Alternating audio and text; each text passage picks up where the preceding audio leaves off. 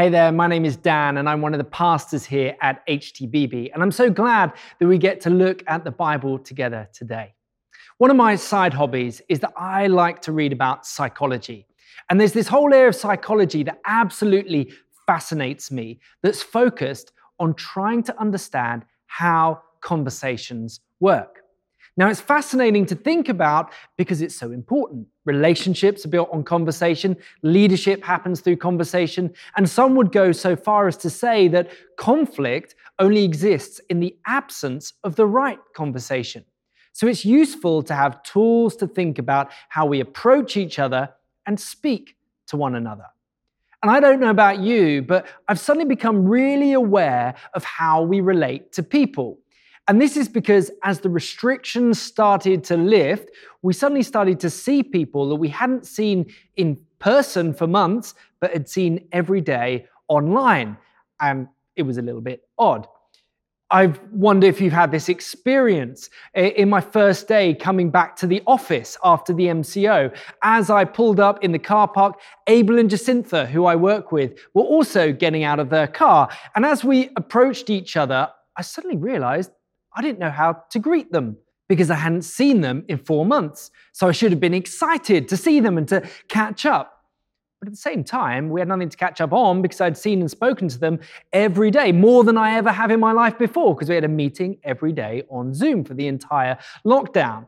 Then again, I hadn't seen them in person. So normally you'd be physically effusive. You'd give them a hug, but no, because you must never touch anyone ever again unless followed immediately by a bath in Dettol. And so I stood there, slightly awkward, not knowing how to approach them. And they were the same. They were unsure too. And eventually, Abel kind of gave me an awkward little wave, even though they were standing really close. So neither of us knew what to do. We were in greeting limbo. And I wonder if you've had that experience. Have you been in that situation? We have no script for it. We know how to greet a casual acquaintance. We know how to greet a close friend. We know how to greet people we've not seen in a while and how to greet those we see every day. But we were never given a script for how to greet someone you've seen digitally every day but not seen physically in months. It's new territory.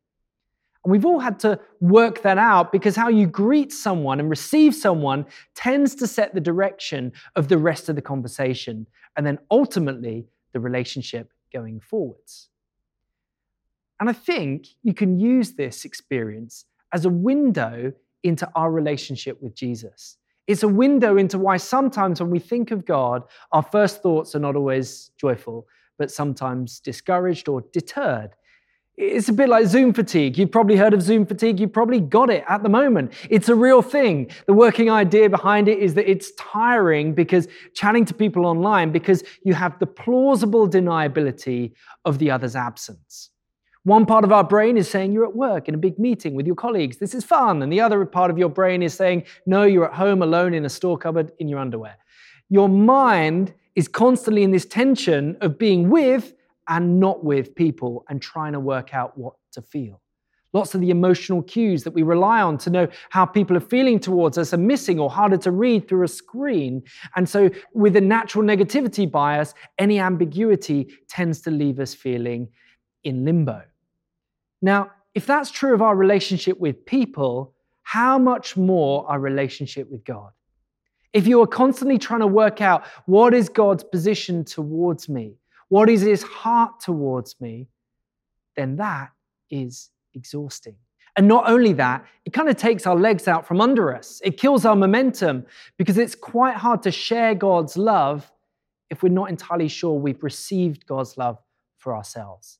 It's quite hard to tell others that God likes them if you're not sure that he likes you. And so as we finish today this little series on vision and giving, I want to circle back to the passage we looked at 2 weeks ago with Miles and focus in on one verse that reveals God's heart towards us. That as we start to believe for ourselves, will fuel the fire of vision and action for his kingdom in and through our lives. So our reading today is found in the book of Matthew chapter 9, starting at verse 35. And the background of this reading is that as Jesus is traveling on his way, he first encounters two blind men. And they cry out for mercy, and we read that he touches them and their sight is restored. Then he encounters a man who's demonized, and he doesn't cry out for help because he's unable to speak. He's a mute, and so Jesus sends the demon out of him, and the man begins to talk. So he's encountered individuals who are harassed and helpless, and then this is what we read. Jesus went through all the towns and villages, teaching in their synagogues, proclaiming the good news of the kingdom and healing every disease and sickness.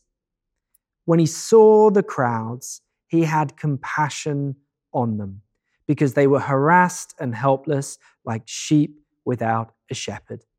Then he said to his disciples, "The harvest is plentiful, but the workers are few. Therefore, ask the Lord of the harvest to send out workers into his harvest field." Jesus called his 12 disciples to him and gave them authority to drive out impure spirits and to heal every disease and illness. And then what we read is he sends them out to do all the things that he did. So the question I want us to think about today is, what is God's heart towards me? When God looks at me, what does he feel? Now that question often comes at us in two different ways. The first is often voiced as an objection, kind of like, if God loves us, then why all this talk of judgment in the Bible? Why not just love us and leave us be? And the second way that this comes, and often isn't voiced, is mostly kept internal, is this: if God is in any way a judge, then how could he love someone like me? And we'll see how God's heart towards us removes both of those barriers.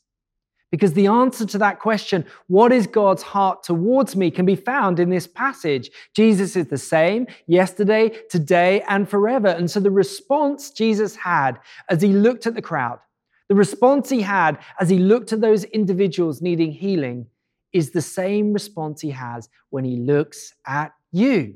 When he looks at you, what rises up in his heart is compassion. This is what we read in verse 36. When he saw the crowds, he had compassion on them.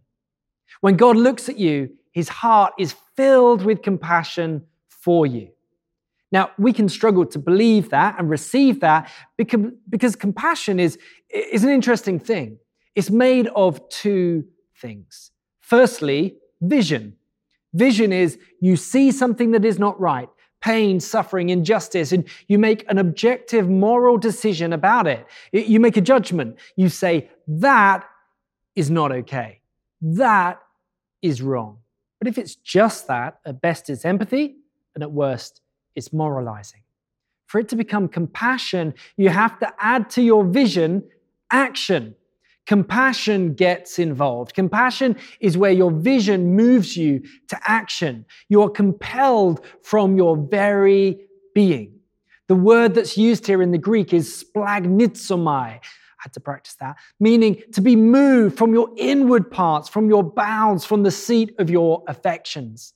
In the English, the word comes from the Latin, meaning with suffering, that you are moved to a place where you suffer with them. You attach your peace to their peace. Unless they have peace, you will not have peace.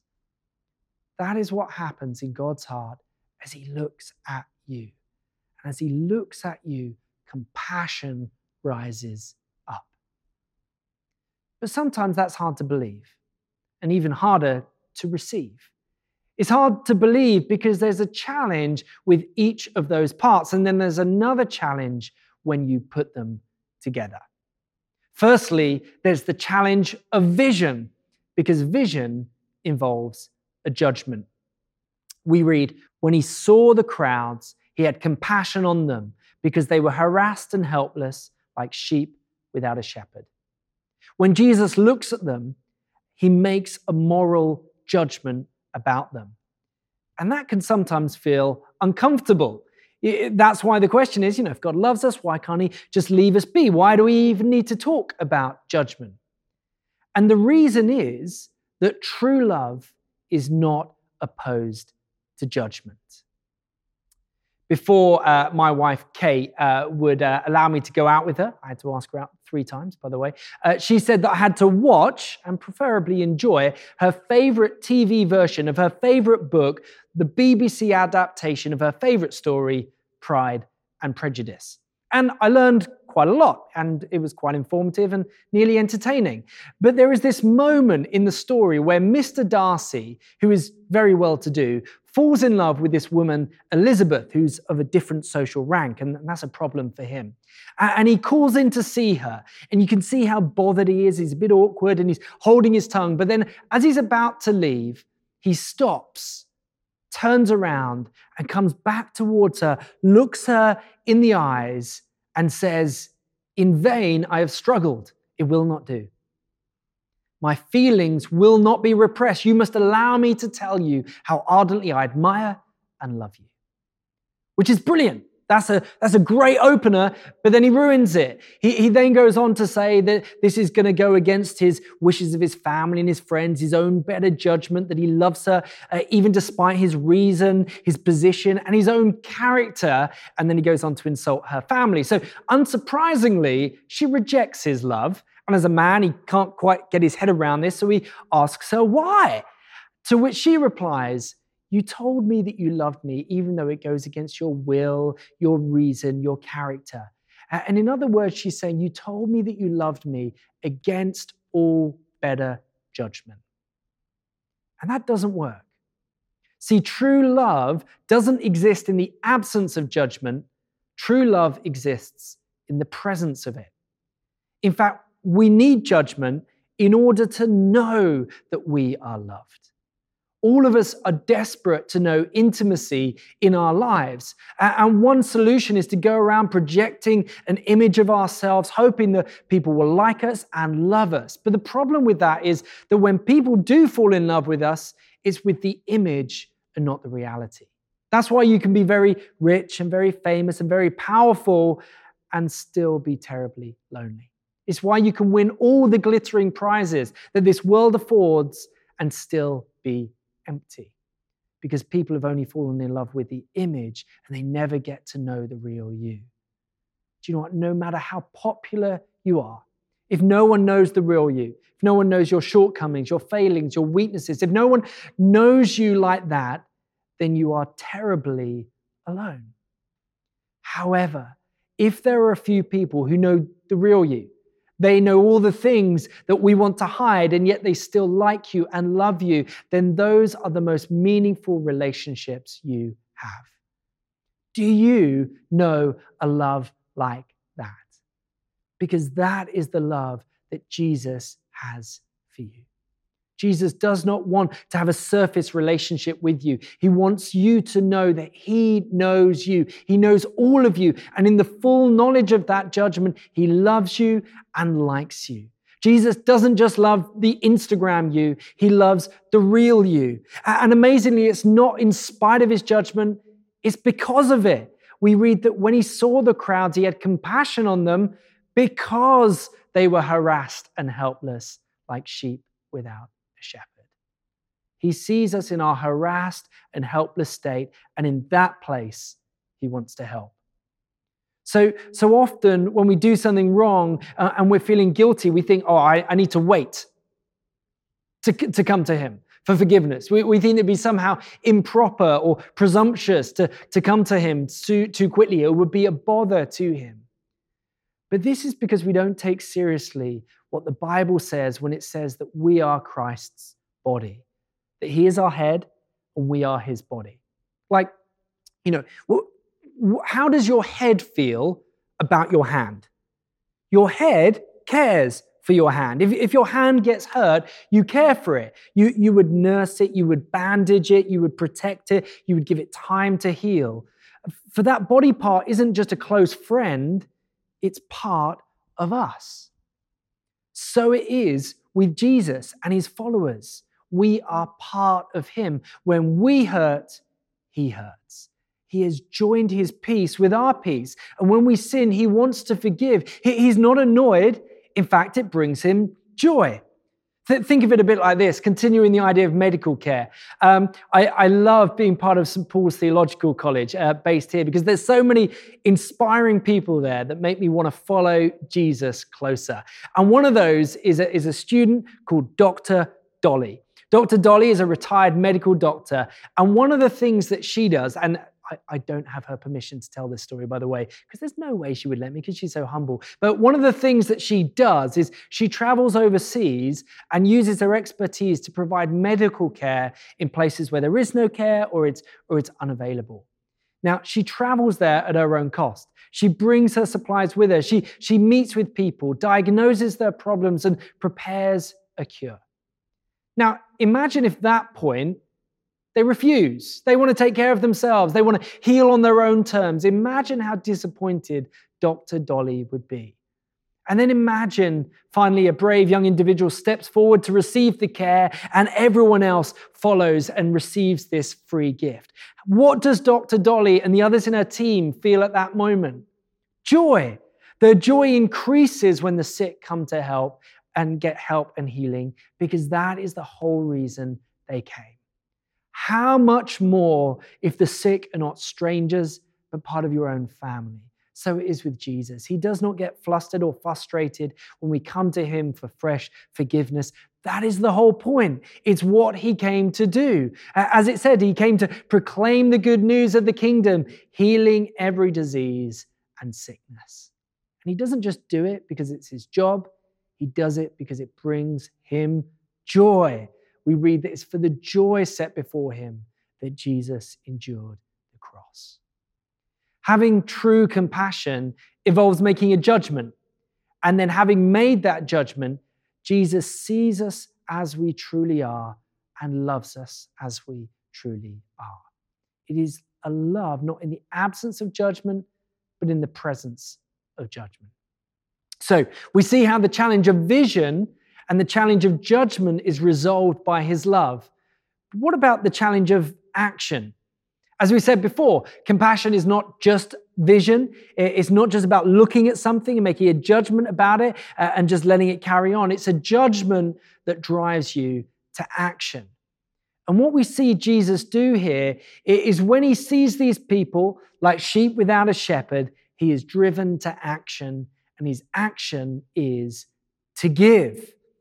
Jesus called his 12 disciples to him, and he gave them authority to drive out impure spirits and heal every disease and sickness. And then he sends them out. He gives them authority, and then he gives them away. How amazing is that? When he sees us in our mess, his reaction is not to condemn us, but to have compassion for us, demonstrated by giving away his best leaders. He sends out his 12. It's not like he even keeps back his favorite. It's not like, hey, John, you stay here. You never cause me any trouble. He gives them all away. He gives away his best.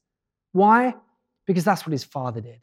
For when God saw and loved the world, he gave his only Son, and now his only Son sees the crowd. He gives his only followers. In other words, Jesus gives away his best.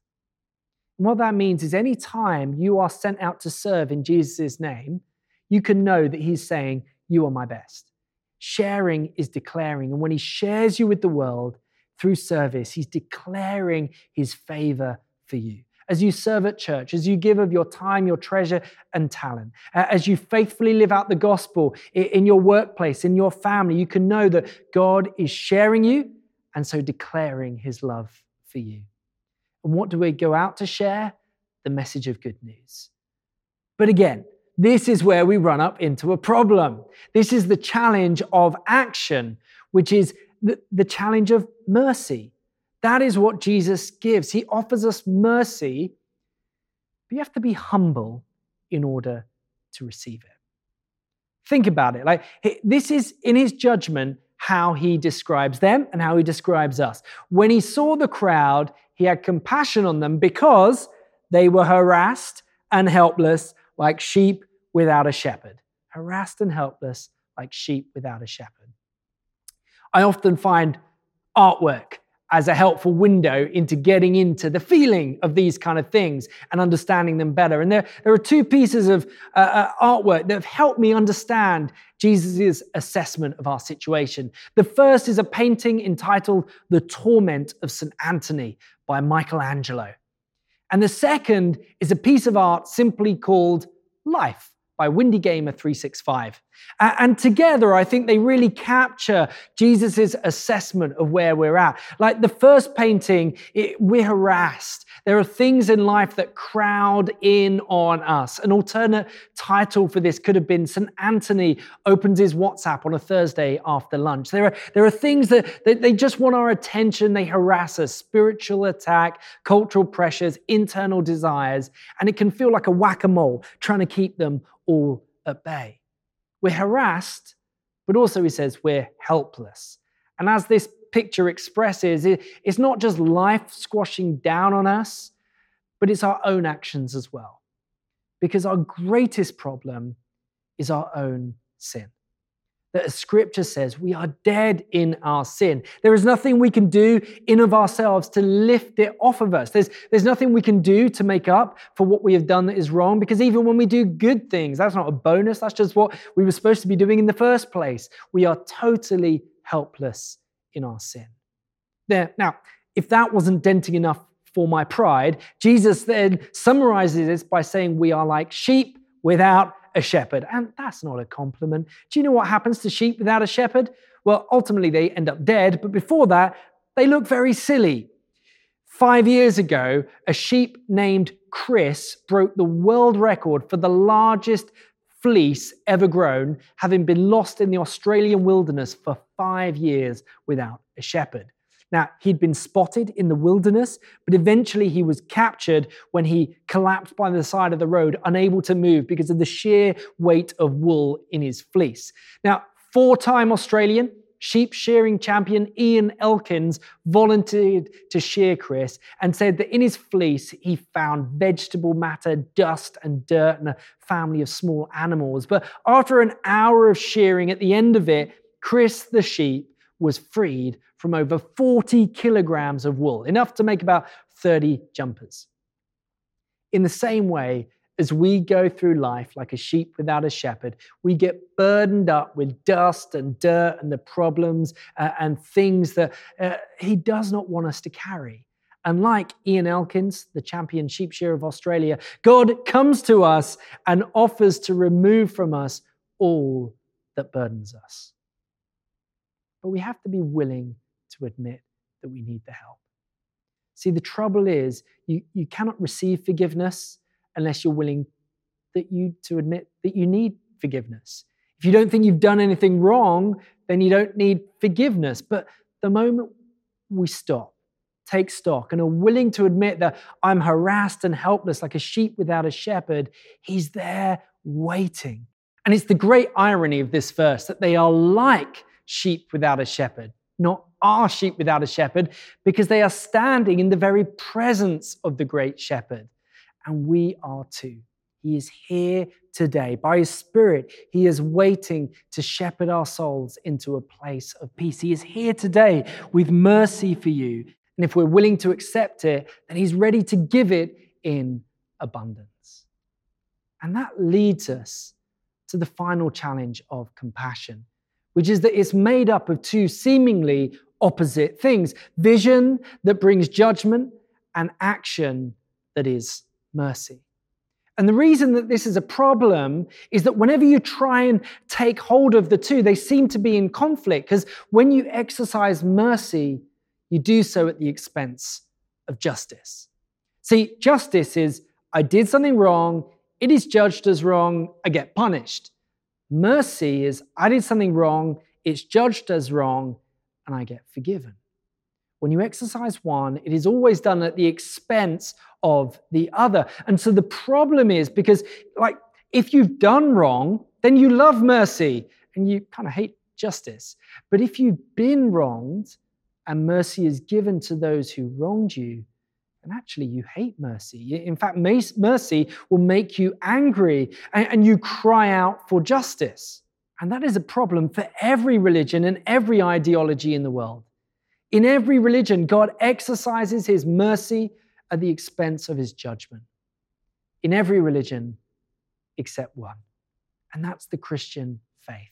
And it happens at the cross. See, as God looked at us and saw us like sheep without a shepherd, he decided to do something. His vision led him to action, and he gave himself. He became one of us. In the incarnation, God became one with us in Jesus Christ. He became a human person with a human body, with human bodily functions. He was tempted in every way. He was challenged in every way, and yet he remained without sin and was united with us.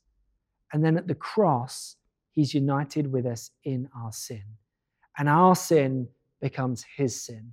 And he pays the penalty for that sin in our place. And because he is one with us, he fulfills the righteous requirements of the law by condemning sin, naming it for what it is, and then taking the punishment for it in our place. And so God in Jesus doesn't exercise his mercy at the expense of his justice. He exercises his mercy through his justice. Compassion always leads to the cross, because it is the only place in the universe where these two seemingly opposite things, judgment and mercy, are able to meet and kiss. And at the cross, one is not given at the expense of the other. And that means that we can know that we are known, that he sees you, he sees everything about you, and he loves us and he likes us. And it means that we can know that justice will be done. Either we will be judged for what we have done that is wrong, or we will receive what he has done for us on the cross, and he is judged for what we have done. Either way, justice is upheld and mercy is offered to everyone, everywhere, and we can know it and receive it. We no longer have to live like sheep without a shepherd, because he is here. And he has made a way that means we can approach him confidently, not trusting in our own works or our own projection, but in the finished work that he has done for us on the cross. And you know what? Once you know that for yourself, once you know that you can come to him, no barrier, no awkwardness, that allows you to go, as we have been talking about the last 2 weeks, and get his vision, to see our city as he sees it and give of ourselves in service to it, as he has given himself to us. Amen. Let's pray. Father, we thank you that you see us and that you know us and you like us and you love us. And that in that place you offer mercy in abundance to us. You offer us everything we need and more. And so, Lord, today we come to you. We admit that we are like sheep without a shepherd, and we ask that you would lead us and that you would feed us. Amen.